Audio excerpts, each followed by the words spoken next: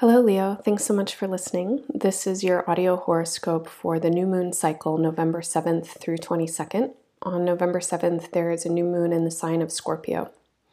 For you, Scorpio is right at the base of your chart. And for the Leo solar chart, this is literally your roots and your root network. And you can think about this as your family, your home, your origins, your ancestors, as well as the common roots that all beings here on Earth share, which is the Earth itself and our age. Here as collections of molecules and minerals and particles that have formed and reformed over eons. So quite a vast idea here, but it's the sense of being at home somewhere and a feeling of belonging and rootedness or anchoring. And over the course of the last year, Jupiter has been transiting this part of your chart. So for the last 12 months, a lot of what has been happening is that you've been understanding this place more and understanding what you need in order to feel these sensations, in order to feel at home, rooted, connected, safe. This kind of thing. So you may have been doing work literally in your home, inhabiting it, growing into it, enlarging it in some way. Jupiter has a big, expansive, benefic energy. And so home space and more of an internal focus will be supported during this time. You may have also been receiving some kinds of ancestral inheritances. And there's aspects in this chart that suggest that you are, and that there's some kind of spiritual lineage or something that exists in the unseen but felt realm that is coming in for you at this time. And so the sense of rootedness then moves more towards what I would say is maybe a felt sense or a spiritual rootedness or ancestral belonging of some kind. As Jupiter prepares to move out of Scorpio, which happens just 2 days after the new moon, you're probably starting to feel a shift. And this shift is going to be from the internal space into the external space. So you've spent a certain amount of time really coming in, letting those roots deepen. And now there is more expression that's available to you and kind of an expansiveness that you'll be growing into over the next year as Jupiter transits through the sign Sagittarius, which is your solar fifth house, the place of creativity, performance, art, playfulness, the childlike energy, or maybe actually children in your life. There's a lot of big movement that's coming into this realm as well.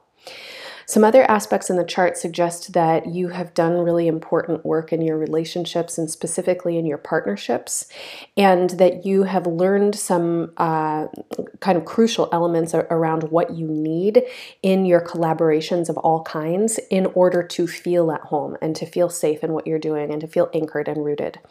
And if you are not feeling that your partners and your collaborators are really steady companions in your life right now, then certain decisions will need to be made over the course of the next few weeks and months, because you need people in your life that can help you stay and kind of expand your groundedness, and also know that in that groundedness, this gives you the support to do this kind of expansive outreach and expression that is coming.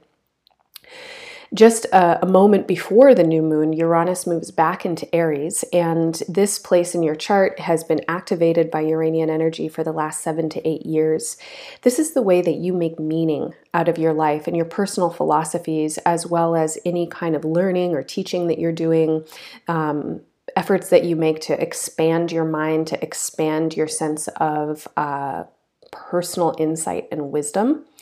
And for you, always, you are your own best teacher, and you really need to remember that. And over the course of the last 7 to 8 years, you've had ample, I think, lessons around this, that you cannot externalize wisdom. You can honor teachers, you can absorb their wisdom, you can respect them deeply. But no one person is going to have all of the answers for you, and you need to be someone who synthesizes information that comes in from the outside and kind of does some alchemical process inside of yourself so that your wisdom is a unique and special offering that comes directly from your center. And just as you cannot take any one teacher to have all of the answers, you also have learned that you can't be the person with all of the answers. So you're your own best teacher. You synthesize the information that comes in around you. You create your own meanings, but you're also open to the meanings of others. And there is a long-term influence at work for you that is basically bringing you to a place where you understand equality in everything and with everyone, and I'm even going to say with every being.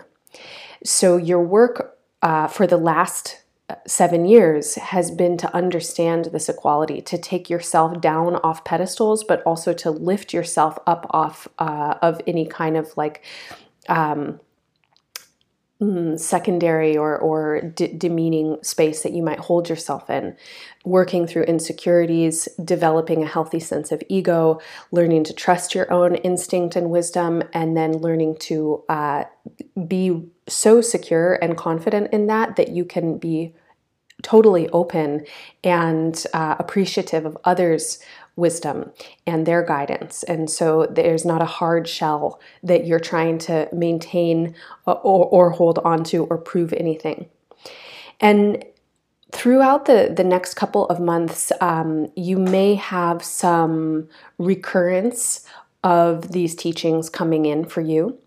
And if they're coming in, then they're coming in the realms of your relationships and also your jobs, or how you're structuring yourself day to day, and potentially as well your health. So you want to notice how you're using your energy right now, and particularly if you're trying to control the world around you or other people. And if this is what you're trying to do, then you're wasting your energy. And again, you want to trust the gifts that you have to give here, and recognize that you are not the only one with gifts to give. And so learning to delegate and let other people take the lead is going to just really open you into a space of freedom and opportunity that you want. And when you try and control the world around you or other people, you end up losing a ton of energy and not really having space for this kind of creative exploration or the expansion of what I'm going to say is your vocation or the work that you're here to do, your dharma, etc. Your dharma, your path, is not to control other people, and it's also not to control the world. It is to fully 100% trust your rootedness, your anchoring, your connection to source and infinite wisdom, to trust your expression of it, and to let that expression be full and courageous and heartfelt, and to believe in that, but to not think that it's the only thing. So spend the next couple of weeks reflecting on what you've learned in the past year about your own security and what you need to feel grounded and anchored and safe within yourself. And then notice how from that place you have a lot to give, and start to dream into the future and what it is that you have to give and how you can give it most freely. That's what I have for you for now. Listen to the horoscopes for your moon and your rising sign for more information in your personal astrology. Listen to the podcast to learn more about this new moon and astrology in general. The guided meditation is a tool for you to use this astrological energy for resolution and healing. There are affirmations at embodiedastrology.com that you can use as tools as well to integrate these messages. Finally, I offer monthly zodiacal season planners that go through planetary transits and lunar cycles. This helps you embody astrology for your own life. And if you'd like access to them, all you have to do is sign up to be a monthly subscriber. You can subscribe at any amount at embodiedastrology.com. Thank you so much for listening. Bye for now.